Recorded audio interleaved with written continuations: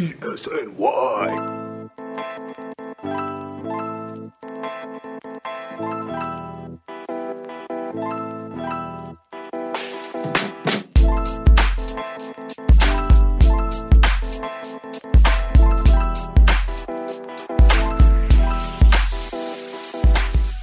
Way ahead of the game this time.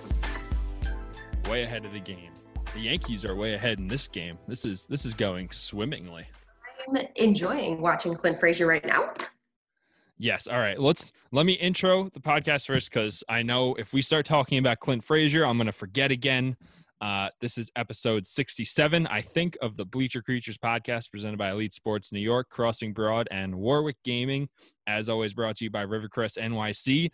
And our boy Clint Frazier is back. So back. And he is tearing it up. It's ridiculous. I mean, currently, as we speak, he is a triple shy of the cycle, and he is just balling out there. It is incredible to watch. Oh, I missed him so much. It's just everything with Clint since we got him has just felt like he's just not getting the chance that he really deserves. And this might be his one shot this year with Giancarlo Stanton on the injured list. Exactly. And earlier today, I mean, with the reporters in the Zoom room, he quite literally said that he feels like he's the best player that he can be right now, and he's ready to show it. And then boom, first at bat, monster home run. Second at bat, line drive single. Third at bat, double down the left field line. I'm all in. I'm in. I mean, we've been in on Clint Frazier. This isn't anything new. We love us some Red Thunder. Everyone else seems to hate him because of his defense. First of all, that's why the designated hitter position exists. Second of all, I mean, he's looked fine in right field to me tonight. I think so too. And he was out there early also working on his defense as well. And I'm sure he's been working on it at the alternative site. So the problem with people is they don't think that he's aware that he has defensive issues. They're like, oh, he just thinks he's such a good hitter that he'll just get away with just being a good hitter. Well, first of all, in the American League and actually now the National League, you can. That's totally possible. You can be in the everyday lineup and not put on a glove a single time all year. Absolutely. But he knows why he was sent down, and he talked to Boone. He talked to Cashman after he was sent down the last time and said, what can I do? What do I need to work on? What do I need to do? And he went and he worked on his defense. So you know what? Kudos. I love it. Kudos to him. It was super heartbreaking to hear about the conversation he had with Aaron Boone. Like, what is my part in this team? Where is my role? What am I here for? That was super heartbreaking to hear. But I mean, he's got a shot now. And I think people really overlooked the fact that there were no Clint Frazier defensive issues before he had his concussion. Was he a great defender? No, but he was perfectly passable out there. I mean, we were grooming him to take over left field from Brett Gardner. Do you think we would have done that if we went to the Indians and said, hey, like this Clint Frazier kid, tell us about him? Well, he can hit a ton. You're not going to want to put him in the field, though, at all. It's just a total black hole defensively. Anything hit in his general direction, you might as well just put a run up on the board. Like, there was none of that. And then he had this concussion, and it messed with his depth perception. Like, he's still recovering from that. Let's just give him a chance to prove to the people that he has recovered from it, and he can at least be an average defender. I mean, the tools are there. It's all in the decision-making for him. Mm-hmm. Absolutely. And I think a lot of people compare the two with Miguel Andujar, and they're like, well, Miguel Andujar, he really took advantage of his first opportunity. Well, honestly, Clint Frazier at the plate took advantage of multiple opportunities. Every time he's come up, he has been incredible. Like obviously we say quickest hands in the game. I mean, Clint Frazier has the quickest hands in the game. And he reminds me, I know we've talked about this before, of like his swing is like a Mike Trout-esque swing. Of course, we're not comparing the two because obviously two completely different players. But when you look at it, his swing is very similar to that of Mike Trout, the bat speed and the way the bat comes off his shoulder. So he's taken advantage of those offensive opportunities. Miguel Andujar took advantage as well. And unfortunately, well, I guess fortunately, he had a full season to show it because Absolutely. They needed him at third base. So he got to show off his offensive prowess. His defense was not great. I mean, we all know that, and it's not exactly a secret. But he got a full season to show that, and Clint Frazier has not gotten anything really. Yeah, and I think that was the biggest slight to Clint this year when the Yankees said, "Well, we're gonna just see if we can get Miguel Andujar to play left field or first base, and we're gonna try him out at all these different positions, including yours, to see if we would rather have him."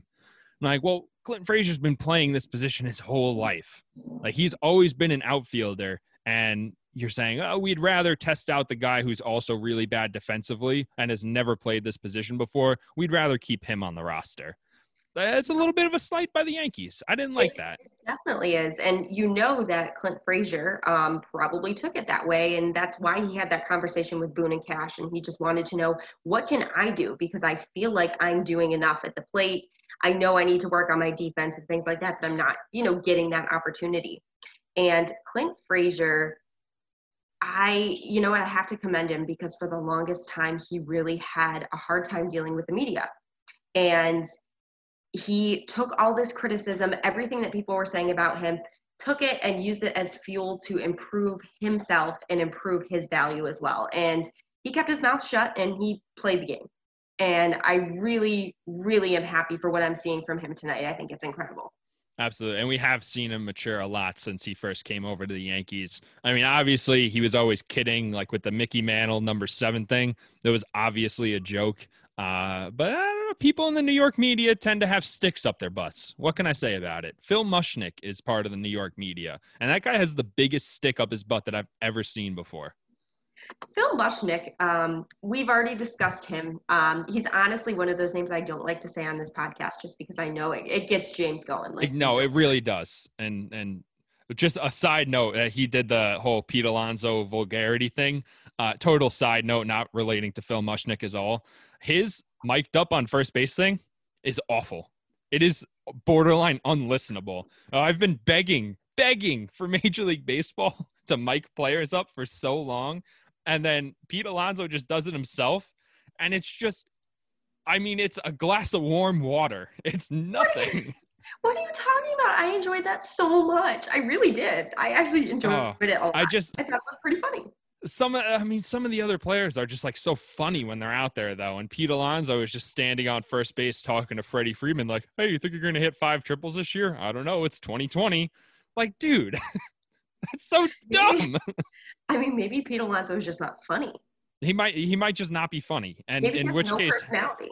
Yeah, in which case have some, but he does though. Cause like you can see him be funny. Like his whole shirt off thing last year, like that was a lot of fun. And you think Pete Alonso, like that's a really fun guy. Like he does the let's fucking go Mets. Like he does all this fun stuff. And then you just hear him when he's out there being the gatekeeper at first. And you're like, I mean, I'd rather just listen to the broadcast. This is terrible. I mean, honestly, Nick Swisher should be playing right now, because this is the age of the mic'd up players. That's who I want mic'd up, Nick Swisher. Nick Swisher at first base. I can't even imagine. That would just be incredible. I would love every second of it. Just talking to everybody. Oh, I love Nick Swisher. All right, back on topic. No, back to Nick Swisher. We have to talk about Nick Swisher for a second. Okay. Because apparently what Clint Frazier has done and gotten hits in his first 3 at-bats back on the team hasn't been done since 2009 with Nick Swisher. Pretty good name to be compared to. Nick Swisher was a consummate professional for years. I liked him a lot. Nick Swisher was incredible. I met him when he came to Syracuse and he was in the minor leagues back in his second stint with the Yankees. And he asked if I wanted a picture, and I was like, yes. Yes, so, obviously. Yeah. So I took a selfie, but I was like shaking so much that. Oh, I've seen that selfie before. Yeah. I was shaking so much because I was so nervous. Yeah, it's super blurry, but you can tell it's Nick Swisher. You can tell. Absolutely Nick Swisher. There's no doubt about it.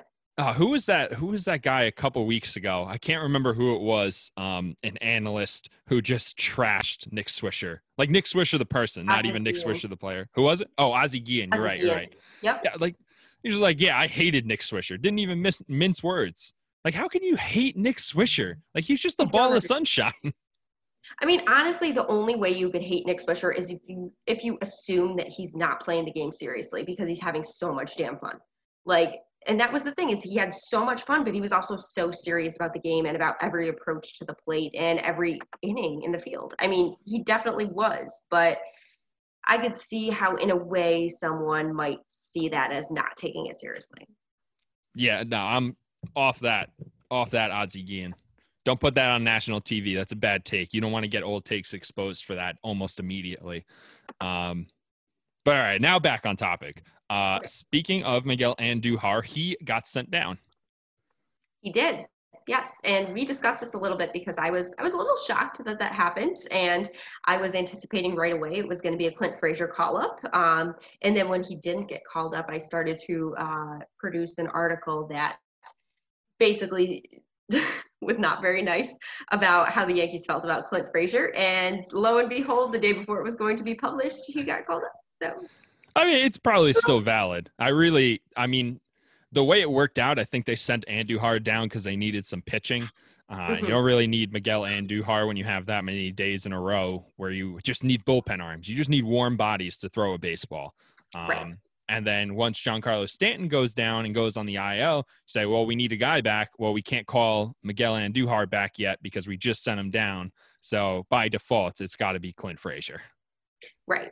It made the most sense. But yes, Andujar got sent down to the alternative site. Honestly, not too huge of a shock, just in general. I mean, he was putting together at bats, but they were very inconsistent at bats, and he was not succeeding. So you got Gio Urshela, who was red hot at third base and definitely a better defender. So you might as well send him down, see if you can pick up some more arms, and then give Clint Frazier the opportunity to do something. Like, let this guy do something. I think that's what it comes down to for Frazier, for both of us. Just give this guy one chance, consistent at bats. I don't know if he's going to get it. I think maybe if Judge had played today, or if he wasn't injured, quote unquote, I still don't know exactly what's going on with that. Clint Frazier probably wouldn't have played. Maybe he's only playing DH against lefties if they don't have an immediate need in right field today. And it's just, I mean, I want to see him every day. Just give this kid the chance, 4 at-bats every single day to say, hey, look, I do belong here. I have belonged here for 3 years, and you're just keeping me down. His first game was against the Houston Astros in, I think it was 2017, and he hit a home run. First at bat. Yeah, and we just loved Clint Frazier immediately. Right then and there. I mean, obviously he was a top prospect for a long time, and, the Indians obviously traded him away in that Andrew Miller trade, but, I mean, damn, just give Clint Frazier the opportunity to shine, because he can be an everyday player, and he should be an everyday player. You can't have him rotting away down at the alternative site only to call him up when he's, 28, 29 years old, 30 years old, and be like, oh yeah, now's your opportunity, and you're wasting away his prime. Yeah, like when you need that depth, you just want Clint Frazier around for when you need that depth. And yeah, technically the Yankees have the right to do that, but I mean, it's not really fair to him. He's an everyday player on almost any other team in the league. And it's just, we just happen to have Aaron Judge, Aaron Hicks, Mike Tauchman, Giancarlo Stanton, Brett Gardner. Like, we're just stacked out there. All right, I'm going to say something and you're going to hate me for it. All right? Oh boy. You're going to hate it because it's such a good analogy, okay? You get dessert, right? You've got a fruit cup or a chocolate pudding,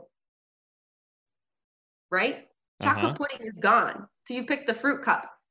Clint Frazier is not the fruit cup. Clint Frazier is the chocolate pudding. You can't just use him when you want to use him. You got to get the chocolate pudding when you want the chocolate pudding, because that is the superior dessert, and that's what you want. I did not follow that analogy at all. I get it, though. I get it. Chocolate pudding is great. Clint Frazier is great. Nobody wants the fruit cup, but oh boy, I wasn't expecting to talk about chocolate pudding today. We always get there eventually, though. It was on my list. Yeah. So I had to talk about it. Fair. Okay. To speak about Aaron Judge now. Before the podcast today, I had written down in my notes that we are finally seeing 2017 Aaron Judge. First half Aaron Judge, the guy who every time he's at the plate, he's either going to allow you to let him hit a single or he's just going to take you 500 feet. And that's like the Aaron Judge we've been waiting for 2 years with all these injuries, the broken hand, the oblique, like all this stuff just keeps happening to him and it sucks. And then today he's out with leg soreness, leg tightness, left the game in the 6th inning against against Atlanta yesterday, with the explanation being he just played 4 at the Trop, which we are going to burn down for sure. Hashtag drop the Trop. That is the new t-shirt. We're coming out with it. It's great. This makes me very angry because this was Aaron Judge's season to literally make it through a whole season, 60 games. That's it. All you had to do, 60 games. Make it through without being injured. And here we go again. Like, this is not good. It's not good news for him for upcoming free agency. It's not good news for him and his relationship in general with the Yankees, because honestly, they're going to look at the injuries and they're going to be like, listen, I love having this guy on the field, but is it only worth it to have him there half the time as opposed to a player like DJ LeMahieu, who they could pay really good money for, who is going to put in a regular season over 150 games? Yeah, I think I don't see any realistic scenario where the Yankees just let Aaron Judge walk, but it's definitely going to affect the contract talks. Or you say, I don't know, maybe we sign Aaron Judge through his age 32 season instead of through his age 36 season, like he probably deserves. Mm-hmm. And then at 32, you're having the same conversation. Do you want to let Aaron Judge go? He's old. He gets hurt a lot. Old, quote unquote. He's baseball old at 32. Correct. And then maybe then you see him go to another team that says, yeah, we think we can get 5 good years out of him. That's probably worth it to us. And it's just I don't like that, because I don't want to see Aaron Judge play for anyone else, anyone, ever. Yeah. It's very, very frustrating to watch, because literally this season was the perfect season for Aaron Judge to come in and be like, yep, let me stay healthy. Let me do all these amazing Aaron Judge things. He's already had 9 home runs. I believe he leads the league in home runs. Yes, he does. Absolutely. So obviously he's feeling good. He's hitting the ball well, and now he's injured. And depending on how many games he misses, it could just be a few. I mean, who knows? It could just be today. That's the thing. I don't trust the Yankees anymore. With the way that injuries went last year, where you're saying this guy could be back by this time, and then it's, maybe another 2 weeks. Maybe another 2 weeks, maybe a month. And I just don't trust them anymore. Even so, with Stanton's injury, I mean, they were originally like, oh, yeah, it's not that bad. And then all of a sudden they're like, oh, yeah, he needs 3 to 4 weeks. I wouldn't be surprised if it takes him 6 weeks, just because this is a consistent injury with him. Yeah, that's maybe even more worrisome for Stanton, that he was only playing DH. He wasn't playing in the field. The one day they try to stretch him, it was 2 7-inning doubleheader games. They say, all right, today we're going to have Stanton play in both games. He's going to DH in both games. And the first time you try to push him just a little bit, his hamstring explodes. Mm-hmm. And it's like, I don't like the way that looks. Right. And, we basically said it earlier, and obviously the Trop, the field, the artificial turf has never been good for players, but I mean, come on, you cannot use that as a reason to sit someone out or take someone out early. That was the most absurd excuse I ever heard. Like, I get playing on turf is very different than playing on a regular field, but every single player on the Yankees played on turf for 4 games. And also, don't lie to us after the game. Don't say, we just wanted to get him half a day off before we have an off day on Thursday. We just want to get him half day off here, maybe rest him up a little bit. Don't lie to us. Don't say that. Say, well, yeah, he played 4 games on artificial turf. It's a little rougher on the legs, so he's got a little bit of leg soreness. We don't expect it to be a big deal, but maybe you sit him out today too. Get him 2 days off in a row, 2.5 days. Like, that should be plenty to come back from leg soreness. Unless this is something else that we're just being lied to about. Which honestly very well could be, or else they probably wouldn't have said anything. Of course. It's just, I mean, fingers crossed they're telling us the truth, and they just wanted to rest him today because they have an off day tomorrow, and they're like, why not? Let's get him 2.5 days of rest before we go play Boston. Hopefully. They're not running high on faith from me. They don't have a lot of it right now. I don't know who to believe in general anymore. I mean, they're just basically, everyone freaked out as soon as they saw that Aaron Judge was taken out of the game. They're like, what? But then they're like, oh, he's leaning against the railing, so it should be okay. And then after the game, of course, Aaron Boone gives us that excuse, and we're like, oh, okay. And then today, you wake up to even more news. I was talking to my neighbor earlier today. He's a big Yankees fan. He was wearing a Judge shirt, and I was like, dude, you better change your shirt. He also has a Clint Frazier shirt. Today, not the day for Judge. Today's the day for the Frazier shirt. You might want to put on the Frazier shirt. And he's like, what? And I was like, oh, Judge is out, and Clint Frazier's starting, and he goes, oh my God, like he had words. The man had words. I don't even know his name, but another Clint Frazier hater. No, he loves Clint Frazier. Oh, that's fine. Frazier shirt. Yeah, but like, who didn't get a Frazier shirt when he first came up, and then you realize he can't play defense? This is true. Yeah, he was more upset with the fact that Judge was injured, which I totally agreed with. And I was like, well, hey, Clint gets a shot. You know what? Like I said, pro Clint here. Also pro Drop the Trop. I mean, that place just needs to be bulldozed right now. It just makes no sense. No sense at all. How did you design a stadium where you can hit the ceiling with a baseball?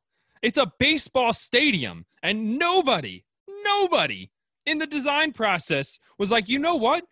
These catwalks are pretty low. Maybe we should put them higher, because this is just going to be an issue. And it's so hard to see the ball against the ceiling. It's impossible to hit there because the ball looks like a blur with the lights and the gray ceiling.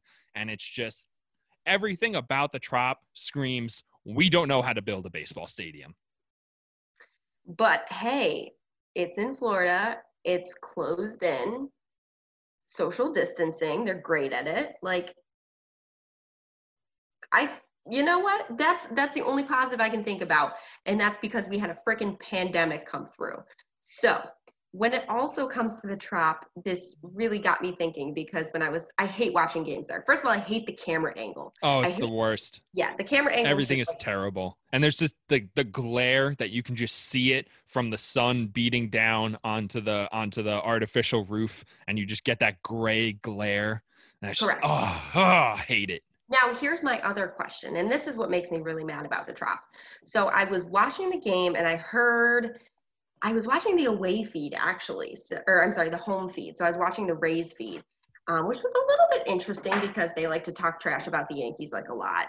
And I was like, that's wrong information. Like, let's not spread false information. But the Rays are missing. They didn't tell us where the Rays went. You know how they're Rays in like right field, right center? Yeah. In their little tank. Tank is empty. There are no Rays. They just took the Rays away. Where are they? Why would you take them away? I don't know. Maybe they have a bigger tank inside that they put the Rays in the bigger tank when there's nobody there. But they didn't say anything. They just said, oh, yeah, the Rays are not there. Instantly, I just went into panic mode. Where are the Rays? Are they in an aquarium? Are they okay? Yeah, I guess I would never have noticed that. I would never have noticed that the Rays weren't there, but that makes a huge difference to me. I love Rays. Rays are awesome. I used to go to the aquarium all the time and pet the stingrays on their back. Even after they killed Steve Irwin, I still went and pet them on their back. Ooh, R.I.P. Yeah, but that's what I was focused on the entire time, because that is a fixture of the stadium. Their name is literally the Tampa Bay Rays. So where the hell are the Rays? I don't know. They must have a secondary aquarium that's just like easier for them to care for the Rays. Like, we're not going to have people here this year anyway, so we might as well just like not have the Rays out. Like, who's going to go up to the Ray tank? Nobody. All that's going to happen is that they're going to be swimming around in a smaller tank. James, that's their home. But they got a second home. No. No. How do you move Rays to two different places? That I can't answer. That exactly. I don't know. You can't do that. You just got to leave them where they are in the empty stadium. I'm sure they're much happier there. Bring the Rays back, and then, bring the Rays back so they can be home for a little bit. Take the tank part out and like move it to a new location. Same tank though. Then drop the Trop. Absolutely. You know, why not just put the Ray tank in the outfield? Just put a nice little glass encasing around it with a lot of breathability there, and just put the Ray tank in the outfield, because that would make way more sense than having the catwalks where anybody can just hit them and the ball is still in play. You know, it would also make baseball a whole lot more fun to watch. I was Like, just watching Aaron Hicks try to navigate the Ray tank in center field. Like, right, that would be exactly. entertaining. Oh, absolutely. Entertaining as hell. It's like an obstacle course. Make an obstacle course in the outfield. Perfect. Perfect. Yeah, that's the only This is way what we'll that do. the Trop can get any better. If they're not going to do that, we're going to put the Rays into a permanent aquarium. And we're going to bulldoze the whole fucking thing. I agree. Save the race first, and then just just blow it up. Blow it It, up. get Destroy rid of the it. entire thing. Nope. Don't want it. Don't Everything. want to see it anymore. Don't I want don't want contact. anything built on that land either. That's going to be burial ground. We don't ever put Mm-hmm. anything there. Otherwise, the ghost of the Trop is going to come back to haunt whoever puts a building there. Damn catwalks.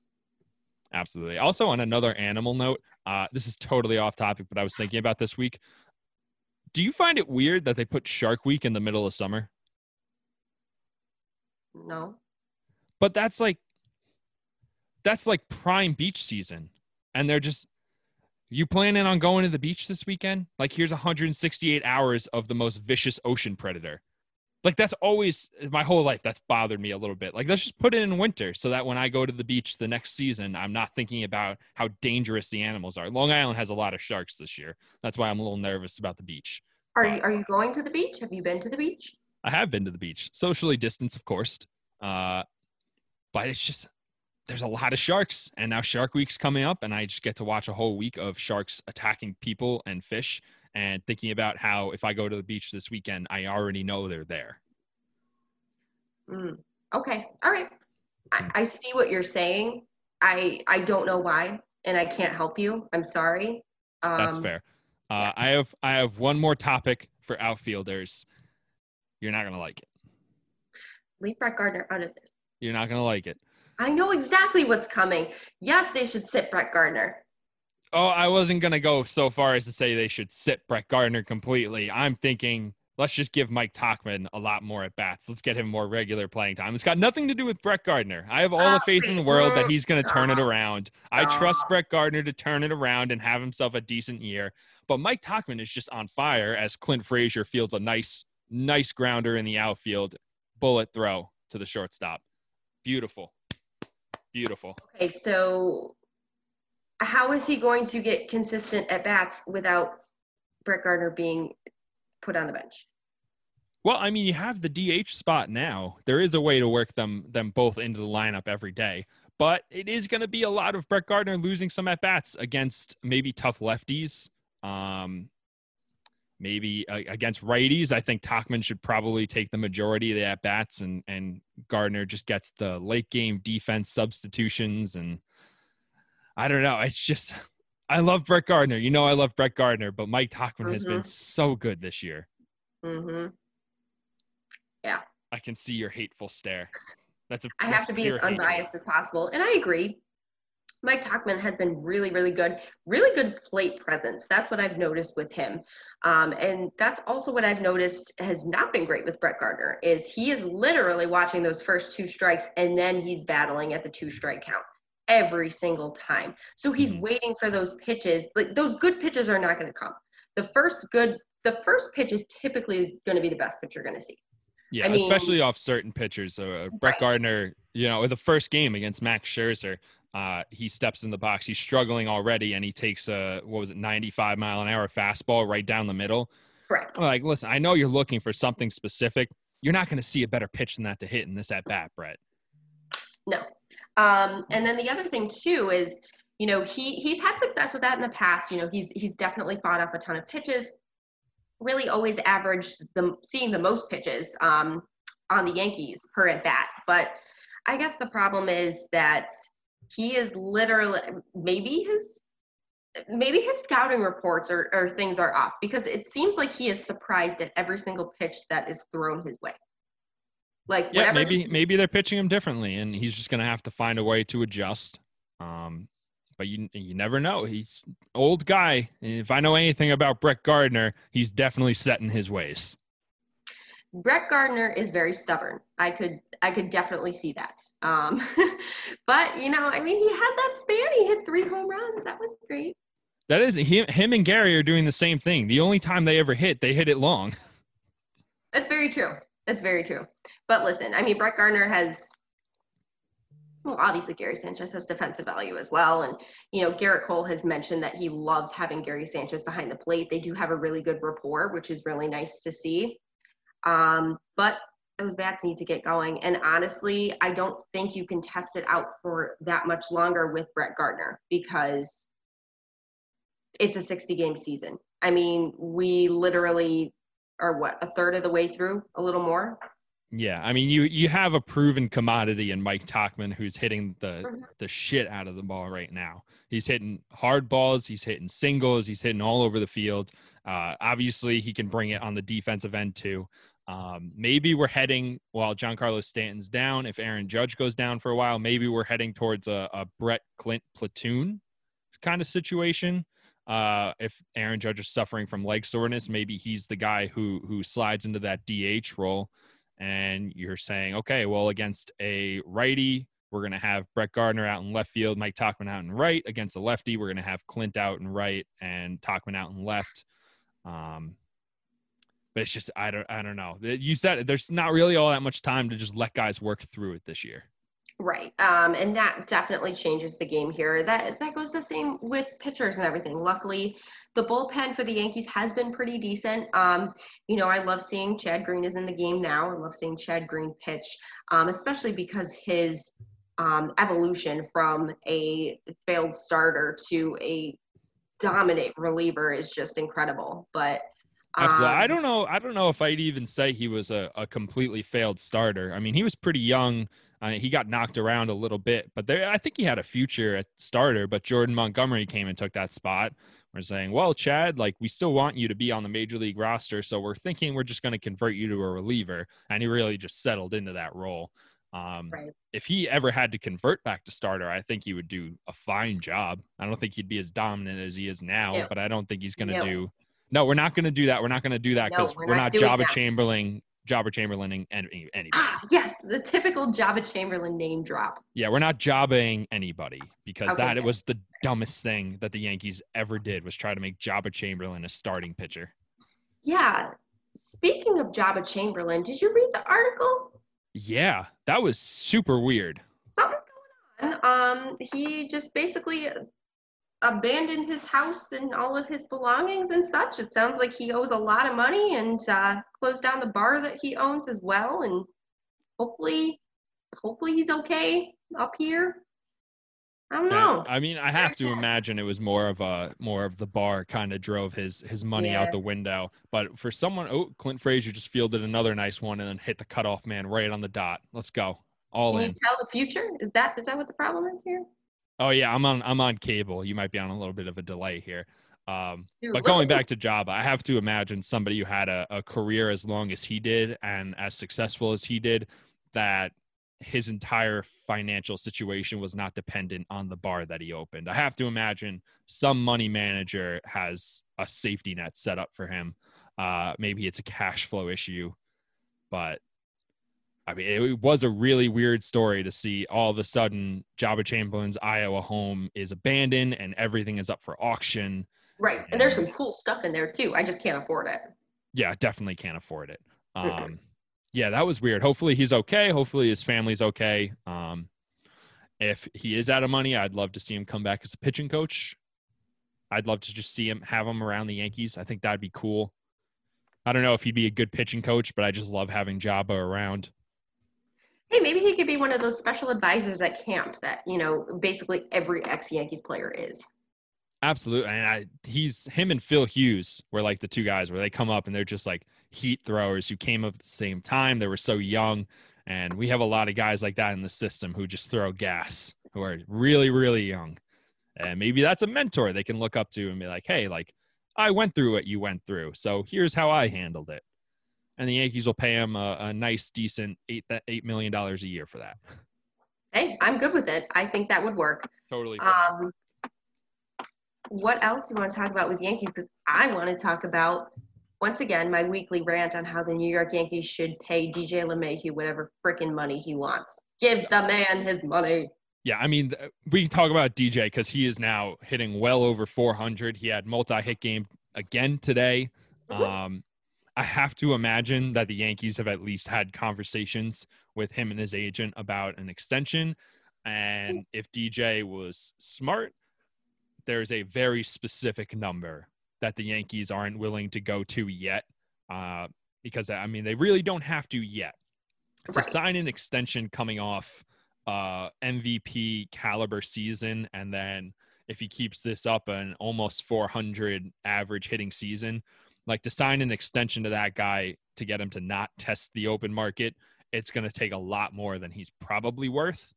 So I don't really see him signing the extension. I see him going to the free agent market, and I see the Yankees just outbidding whoever they have to bring this guy back.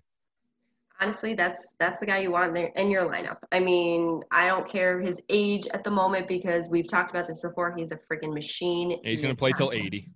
Right, exactly. He's going to play forever. So I'm perfectly okay with the Yankees spending a lot of money on DJ LeMahieu. But I understand. I've heard some rumors about like kind of what the ballpark of what they're asking for, but at the same time, I don't know what truth there is to said rumors. So obviously I don't want to, put out any false information, but I have to imagine it's somewhere at least in the 5-year, $120 million range. That seems appropriate for someone who's that talented. Yeah, I could definitely see that. And what I've heard is basically very similar to that too. But good guess by me. Not bad. Not perfect though. Not perfect. Not bad, but not perfect. Not bad, but not perfect. Yeah. One last hitting thing. Gary and Gleyber.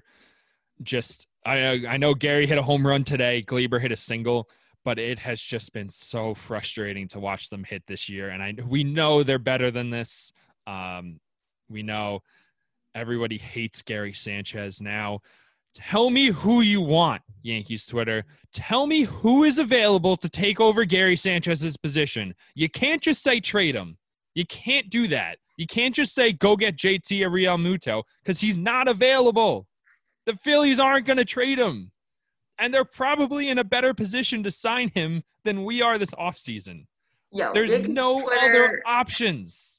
Yankees Twitter, you guys are being ridiculous right now. Ridiculous. And you know what? It gets to that point in the season where I have a hard time being on Twitter during the game because it is so frustrating to watch people in real time sit there, watch Gary Sanchez strike out, and then watch him come out the next inning and help Garrett Cole strike out the side and say, yeah, don't want him.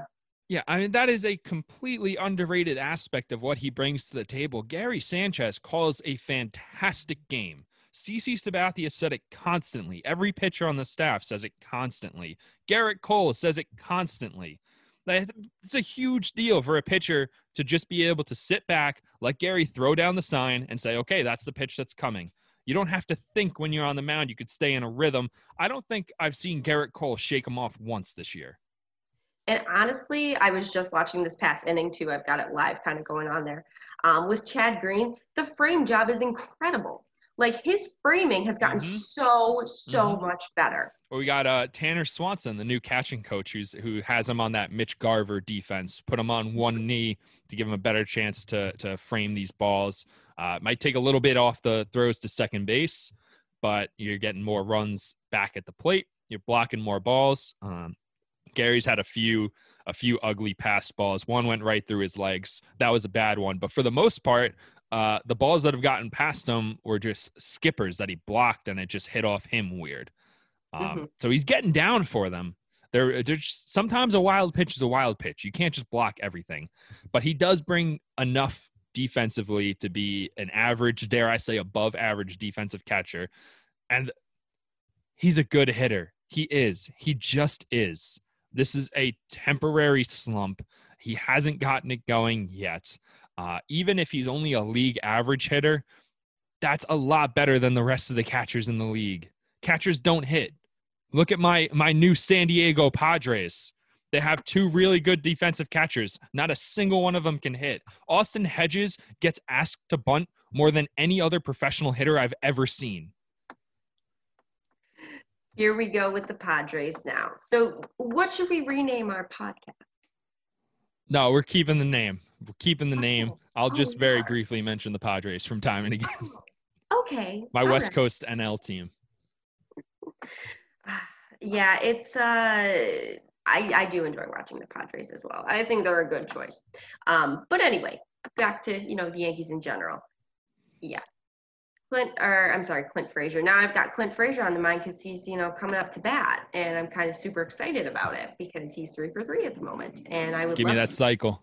Give me that cycle. Oh, that's right, you're ahead of me. Yeah, Please. no. I'm not. It's a commercial. It's a commercial. Oh, okay, I'm good. just asking for the cycle. I would not ruin that for you. I wouldn't do that. I know how much it means to you to have Clint Frazier hit for the cycle right now. Yeah, but how many times have I ruined something for you literally live on the podcast when I'm watching TV? I've done that a few times. A few times, yeah. It's an occupational hazard. Sometimes you're watching on cable. Sometimes you're watching on a delay. I got the cable now. It's an occupational hazard. What's cable? Cable. Yeah, I guess you don't have cable at all up there. Yeah, cable is weird. I don't even know where the remote is. My television is stuck on the Yes Network. If the Yankees ever play a primetime game, which I think they have Sunday Night Baseball this Sunday against the Red Sox. Yes, I mean, I don't know how I'm going to watch that game on cable because I'm certainly not going to walk to the television and change the channel manually. I'm certainly not going to do that. You are. Yeah. You definitely are. All right. The last thing that I have for the Yankees is the pitching situation, which is a lot. It's a lot to cover. There's a lot to go into. That's a whole different animal here that you're covering. A whole different animal. Who do you want to start with? Besides Garrett Cole, we know Garrett Cole is good. Garrett Cole is going to be good. We're fine with Garrett Cole. Who do you want to start with? Start with my whippy buddy. Whippy J. Happ? Mm-hmm. Oh, he's not looking too whippy. He's not looking good, my friends. No. And Ooh.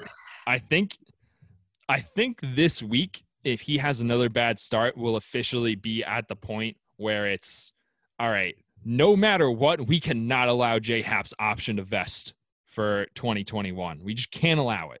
He is done. We're done with him.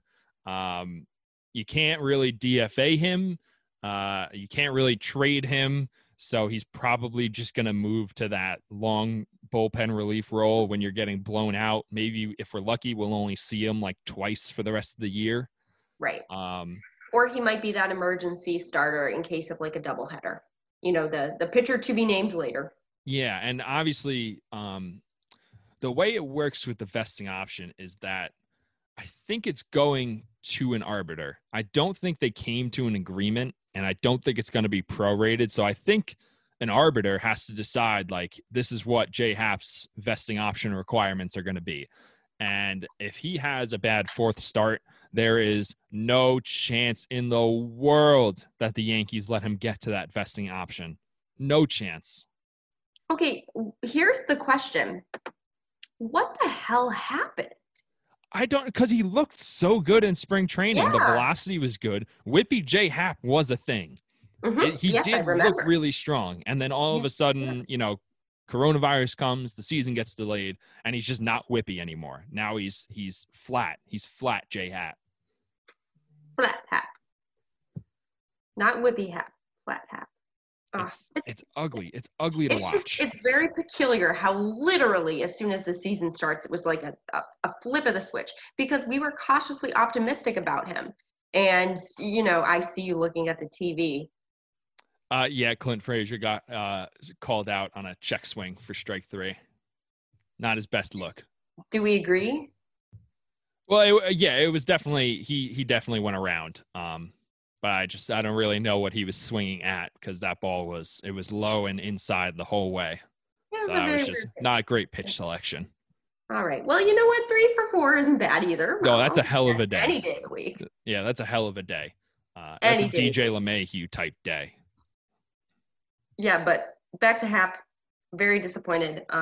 We were so excited during spring, but at the same time we were like, well, let's see if this carries over, and it didn't. Yeah. So now I think we're at the point where we have to decide who's next. Who's the guy who takes over that spot in the rotation? I know who I want, but who do you want? Michael King. Michael King. Okay. See, I want Clarke Schmidt, but I think Michael King makes more sense Everyone because wants he's Clark actually, Schmidt. yeah, Clark Schmidt is amazing. But Michael King probably makes more sense because he's already on the roster. He's already on the 40-man. To bring Clark Schmidt up to the majors, they would have to DFA somebody. I'd be totally fine just letting Brooks Kriske walk. Totally fine with that.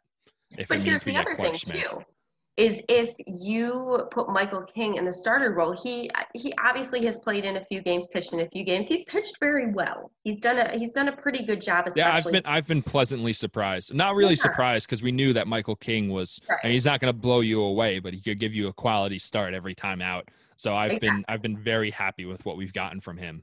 But I think the thing is, like, they had him up a couple times, just kind of like warming up, getting in more work and stuff like that. Give the man work.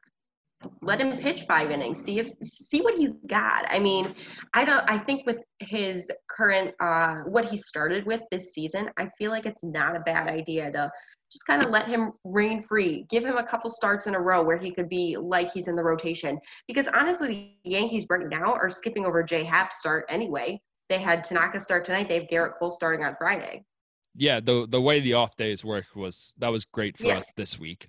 right. Exactly. But yeah, I mean, Michael King has always been a starting pitcher. Mhm. So to get into that bullpen role, it's everyone will tell you it's an adjustment to switch over to the bullpen role where all of a sudden you have to kind of be ready any given day of the week. And maybe Michael King's a guy who will give you 3 innings and not be available for 2 more days. But it is a lot different the way you go about your preparation when you're not, exactly what day you're starting this week. You know exactly, what pitch range you're working towards. And he can't possibly be worse than Jay Happ is right now.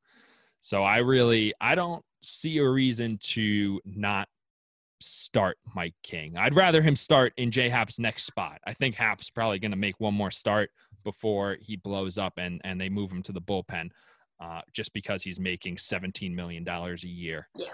You have to do your due diligence with that and, just see where it gets you. But yeah, I think Michael King should definitely get a shot in the rotation and, really, really play it off as like, getting him in the rotation, not like a one start here or one start there. Like, Yeah, get this him isn't a in. spot start thing. You Right, are exactly. our 5th starter. This is Right. you. This is your spot. Make it happen. Let's go. Make it happen. I'm all for that. And Jordan Montgomery has been absolutely fantastic. Masahiro Tanaka worked up to 66 pitches today, I think it was. So he's just getting a little bit closer. He looked pretty good. Both runs were on him, right? I don't remember now. Yeah. Splitter was off. It was a massive home run that was hit off him. Splitter was off today, and honestly, that's his signature pitch.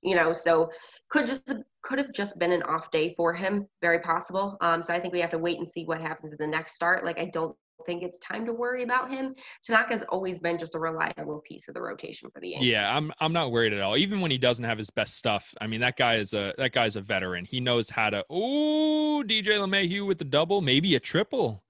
Oh boy, that ball got away from him out there, and he fell. Oh man, he might go home. Let's see. I'm watching. No, he stopped at third. Delayed. Oh, man. Yikes. Yeah, the ball got away from him in center field, and then he slid and dropped it when he went to throw. I really thought they were going to send DJ. I really thought he was about to hit an inside the park homer. I was about to lose my mind. I need to see this replay and see if he realized that he had a real shot at home. Now they show Clint Frazier on the bench, and he's like, dude, I wanted that triple. Like, what the fuck? Yeah. DJ, stealing my thunder. That was unbelievable. Oh, and he slips, and he has to go back for the ball. He might have made it home. That would have been so amazing. Whatever. 2-out triple. It's just DJ doing DJ. What of it? Yeah. Doing machine things, just doing machine typical, things. Oh, and then Voit pops out. Well, it doesn't matter what day it is because he does this every day. This is true. Every day is DJ day. 4-hit night for DJ LeMahieu. That's just unreal. And he makes it look so easy.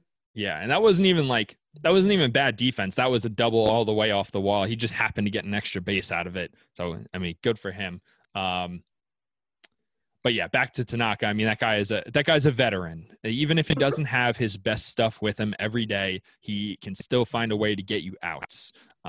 Whether he's going to be relying heavily on the slider or the splitter, or hopefully never the fastball, because that's definitely his weakest pitch.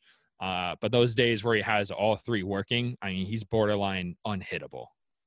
Oh, absolutely. I mean, you see it in the playoffs every single year. I think his overall playoff ERA is it's like 172 or something.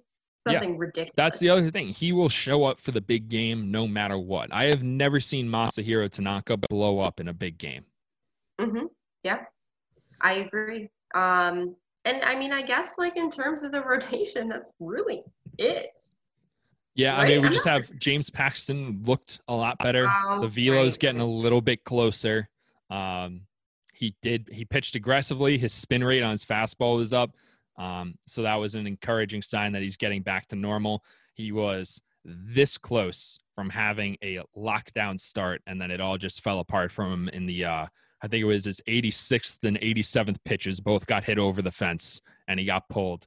But either way, fantastic sign for him. So I think I'm just not worried about him anymore. I think I'm very comfortable with Gerrit Cole, Jordan Montgomery, James Paxton, and Masahiro Tanaka.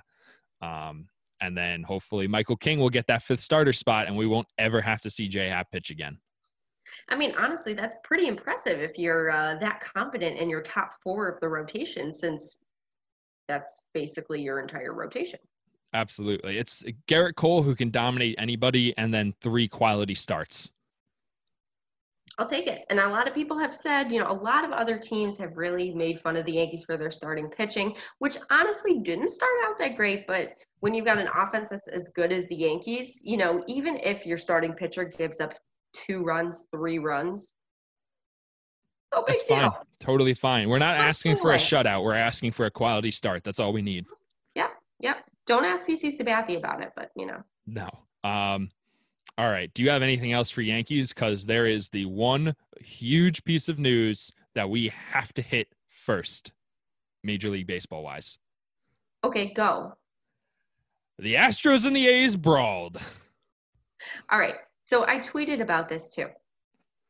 The Houston Astros confirmed cheaters to get to the 2017 World Series and win it. Don't get the title stripped. Don't get any suspensions. Immunity. They got immunity. Right. The Astros hitting coach makes a comment about the opponent's mother. After getting hit, let's at the background though, Ramon Laureano, he got hit twice in one game. And he was upset about it. I would be upset about it too. The A's I'm sure his mom was upset too. Yeah, I think they got hit 6 times in that series. But continue. Comment about a mother, which you should just never make. And literally get suspended for a third of the season. 20 games. That's a third of 60. Right? Math. Okay. Yep. How in your mind does this compute? I will say, I think the suspension was obviously warranted. I think it's long enough for what happened. 20 games, a third of the season. That's a huge difference. But it does shine that light on what happened this offseason, where you're looking at a team that cheated the game, especially the Oakland Athletics, who have been a good team, a team that very well could have won that division and changed their entire playoff outlook. You cheated them out of maybe a championship. Maybe they don't lose in a wild card game. Maybe, you don't know what happens. Maybe they don't. Yeah, maybe they don't need to play the wild card game. And you don't get any punishment whatsoever. The owner gets a slap on the wrist, $5 million. Your manager and your GM are fired or suspended, and then they were fired. That's gotta sting. Yeah, that's gotta sting just so bad. The thing that really gets me is that the Astros won't get out of their own way. They keep doing this shit. They did it all off season, where they went into deny mode. And we had all this video evidence, all this testimony from ex-players who played for the Astros and watched the system unfold. And Mike Fiers is just mad that we didn't re-sign him. And just get out of your own way. You hit this guy twice in one game, 3 times in the series. You hit 3 other batters. He's going to be a little upset. Probably rightfully so. So when he's, jawing with the pitcher a little bit, I don't think Ramon Laureano was going to go after him.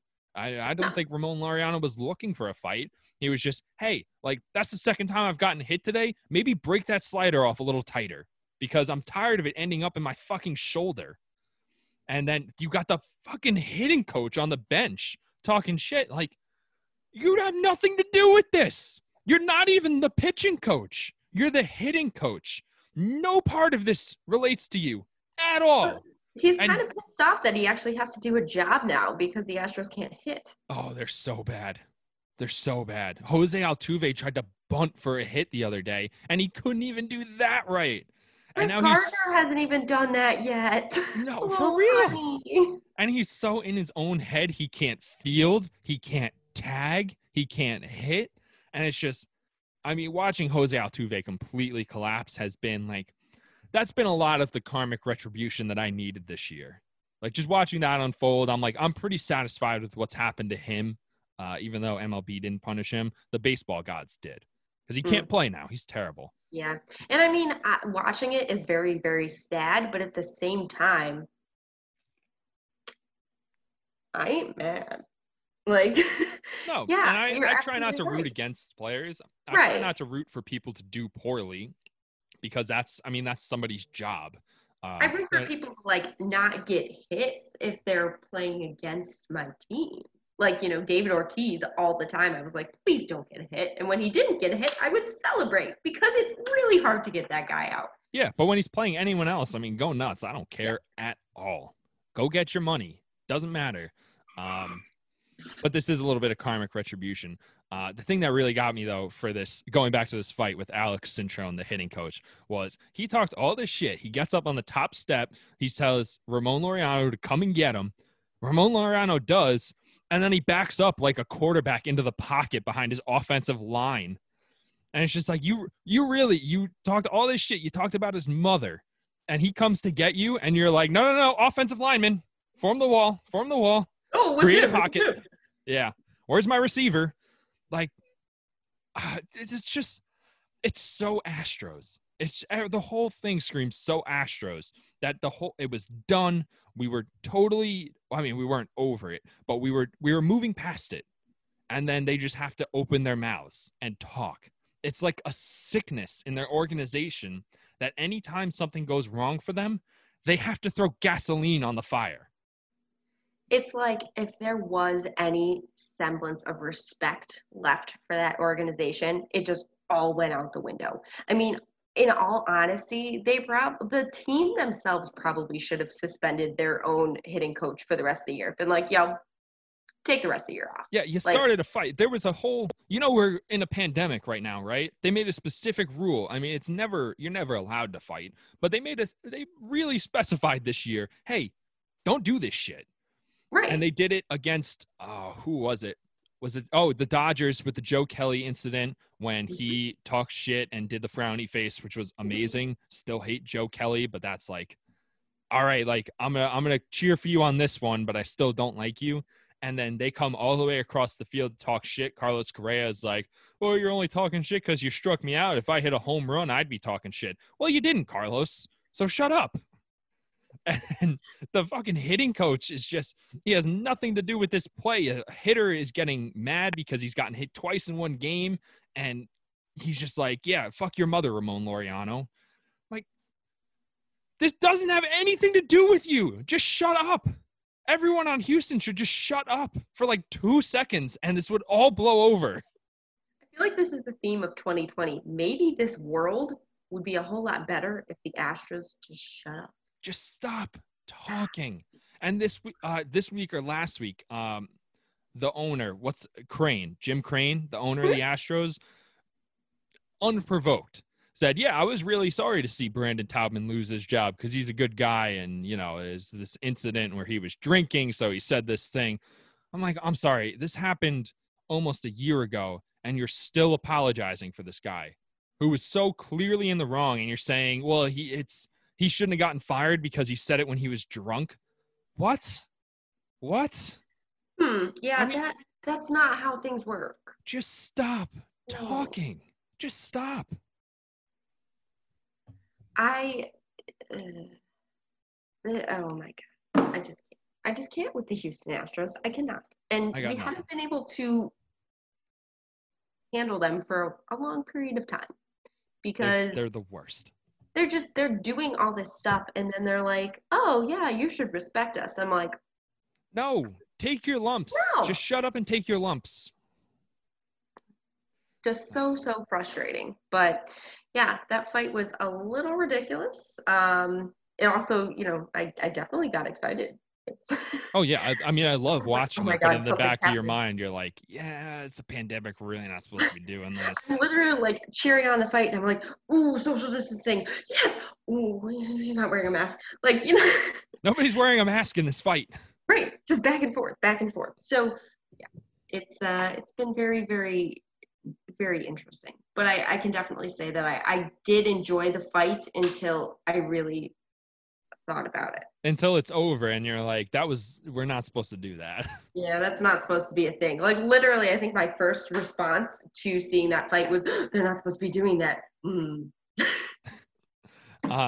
Another thing that is not supposed to be happening, Zach Plesac and Mike Clevenger broke their team's bubble, went out, and then came back and just lied about it to everybody. Yeah, I'm not a huge fan of Mike Clevenger, just personality wise. I know that he's good buddies with Trevor Bauer, and they've done some video chats and like YouTube videos and stuff like that. I think they're great, but I don't know. The more I'm kind of learning, the less I like about this Clevenger dude. I mean, how can you do that? Put your own teammates at risk and just lie about it just because you Especially want Terry Francona, he's high risk. Carlos Carrasco just recovered from leukemia, high right. risk. Yeah, I liked Clevenger before this, and now, this is the kind of thing that really makes you think about, well, does this person have empathy for other people? Because not only did he hide it, but he saw what happened to Plesac. They sent Plesac home. Because he came forward. He said, yeah, like I got caught out there doing that. All right, I'm going to go home. I'm not going to travel with you guys. Mike Clevenger knew he was out with Zach Plesac and his friends in Chicago. There's a major city, very high chance that Mhm. if you go out, you might catch coronavirus. And then saw that Plesac was disciplined, pretended to not be there, got on the team plane anyway, traveled with them, and then they found out that he had gone out with Plesac. So it's just like, I mean, this is a really bad look, man. Mhm. You shouldn't have done this in the first place. But it's even worse when the guy that you did it with gets in trouble for it. Rightfully so, because he should not have been out. They say you have to go home because we don't want coronavirus spreading to this clubhouse. We have high risk people in here. We don't want to miss games, yada, yada, yada, whatever reasons. There are a million of them. And you see this guy get disciplined, and then you just lie about doing the exact same thing and put everybody at risk. Yeah, and I feel like I was trying to figure out what the reason was why I originally didn't like Mike Clevenger, but I He is figured a it bit of a out. character. He has a loud personality. Yeah, but he also cheated on his pregnant wife. So, That I didn't know about. yeah, and he kicked the family out of the house. So, Ooh, yeah. okay. Not a fan, not a Maybe fan. he's not a good guy. Maybe he's not the best Yeah, guy. maybe not a good person. Yeah.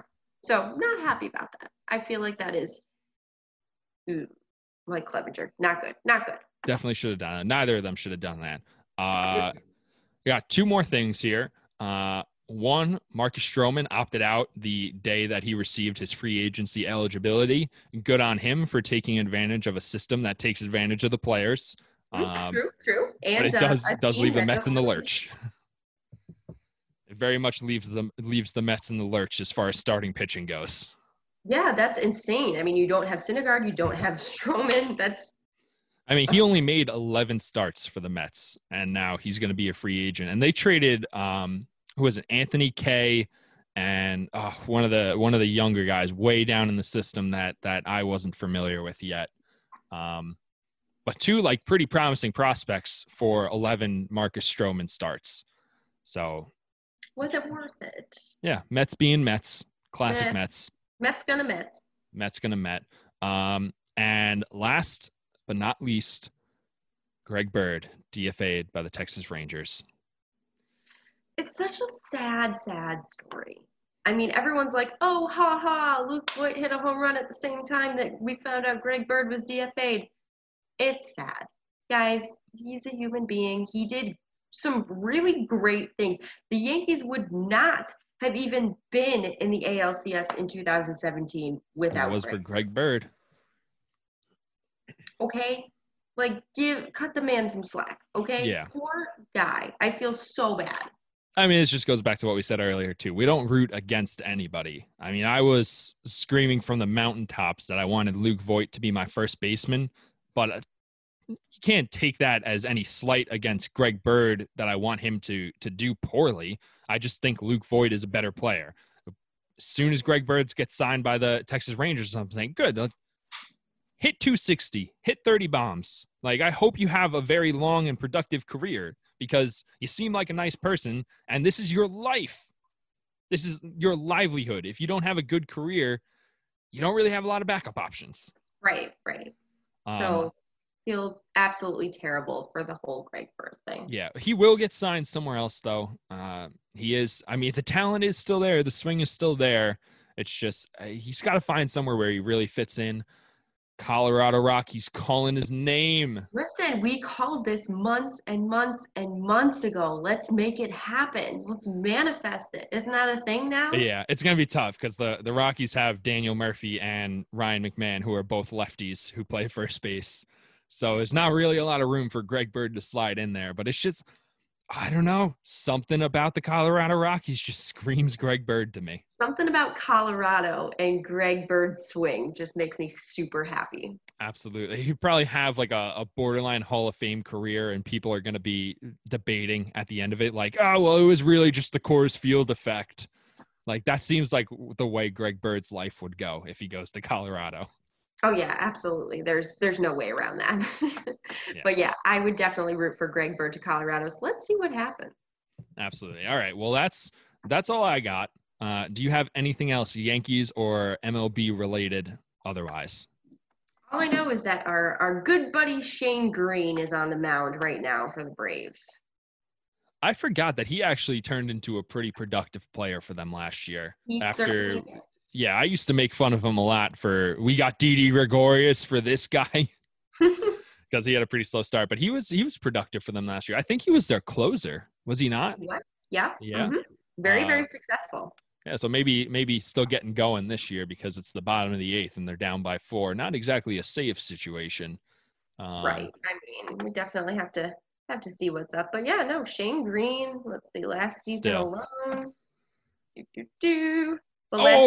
He just hit Gio. No. Yeah, it was an accident. Slider got away from him. It was 85 miles an hour. It was an accident. Yeah, let's see. Got it right in the elbow. Oh, I hate seeing that. Yeah, he's probably fine. Also, shout out to Didi Gregorius now that he got that mention. Didi hit a grand slam this week. That man. Love him. Love Didi. I just love him to death. There's really no way around it. Didi Gregorius is a phenomenal pickup. I'm so glad the Phillies got him with Joe Girardi. I love the fact that he's playing decently, and I get to watch his sweet swing at least a couple times this year. Absolutely. Oh, now we got Gleyber Torres. 1 for 3. He finally got a single today. It's just tough. It's just tough to watch. He's got to come out of this sooner rather than later. You can see it in his face that he's frustrated. He's not coming up to the plate with a lot of confidence the way he usually did. Like the way he walked up to the plate against the Orioles last year was, I mean, if I don't hit a home run now, it's basically been a failure today. Right, exactly. I really, really hope that, some of these guys pick it up in the Yankees lineup. And I will tell you, I'm looking at this game. I see the Yankees have 6 runs at the moment. And I'm just thinking, like, Gleyber Torres hasn't been hitting. Gary Sanchez hasn't been hitting. Brett Gardner hasn't been hitting. A lot of holes in the lineup. Where are all these runs coming from? Yeah, there are a lot of holes in the lineup, and somehow we just keep scoring runs anyway. Actually, the last week has been a little bit slow with the runs. But on that winning streak, I mean, I guess Aaron Judge and Giancarlo Stanton were doing most of the damage. Luke Voigt's in there. He's doing a lot of damage this year. I think he hit his 5th home run yesterday. Mm-hmm. 5th home run in 15 games. So that's perfectly fine with that. I'll take it. Well, yeah, I'll take it. All right. Well, I think that'll wrap us up for the week. I think we're well over an hour. This might be the longest one we've ever done. Oh yeah, for sure. That's why we listen to it on 1.5 speed at least. 1.5 speed. Yes. Ooh, 3-1 count for Glaber. All right, working at bat, kid. All right, well, that'll wrap it up for this week. Leave us a 5-star review. Maybe if you want to drop in your favorite Padres player, Jake Cronenworth, then feel free to do that. Join the Padres bandwagon. It's time. Or you can just badmouth Gary Sanchez in the review. As long as it's 5 stars, I don't really care. Say whatever you want, I guess. All right. See you next week. All right. Bye.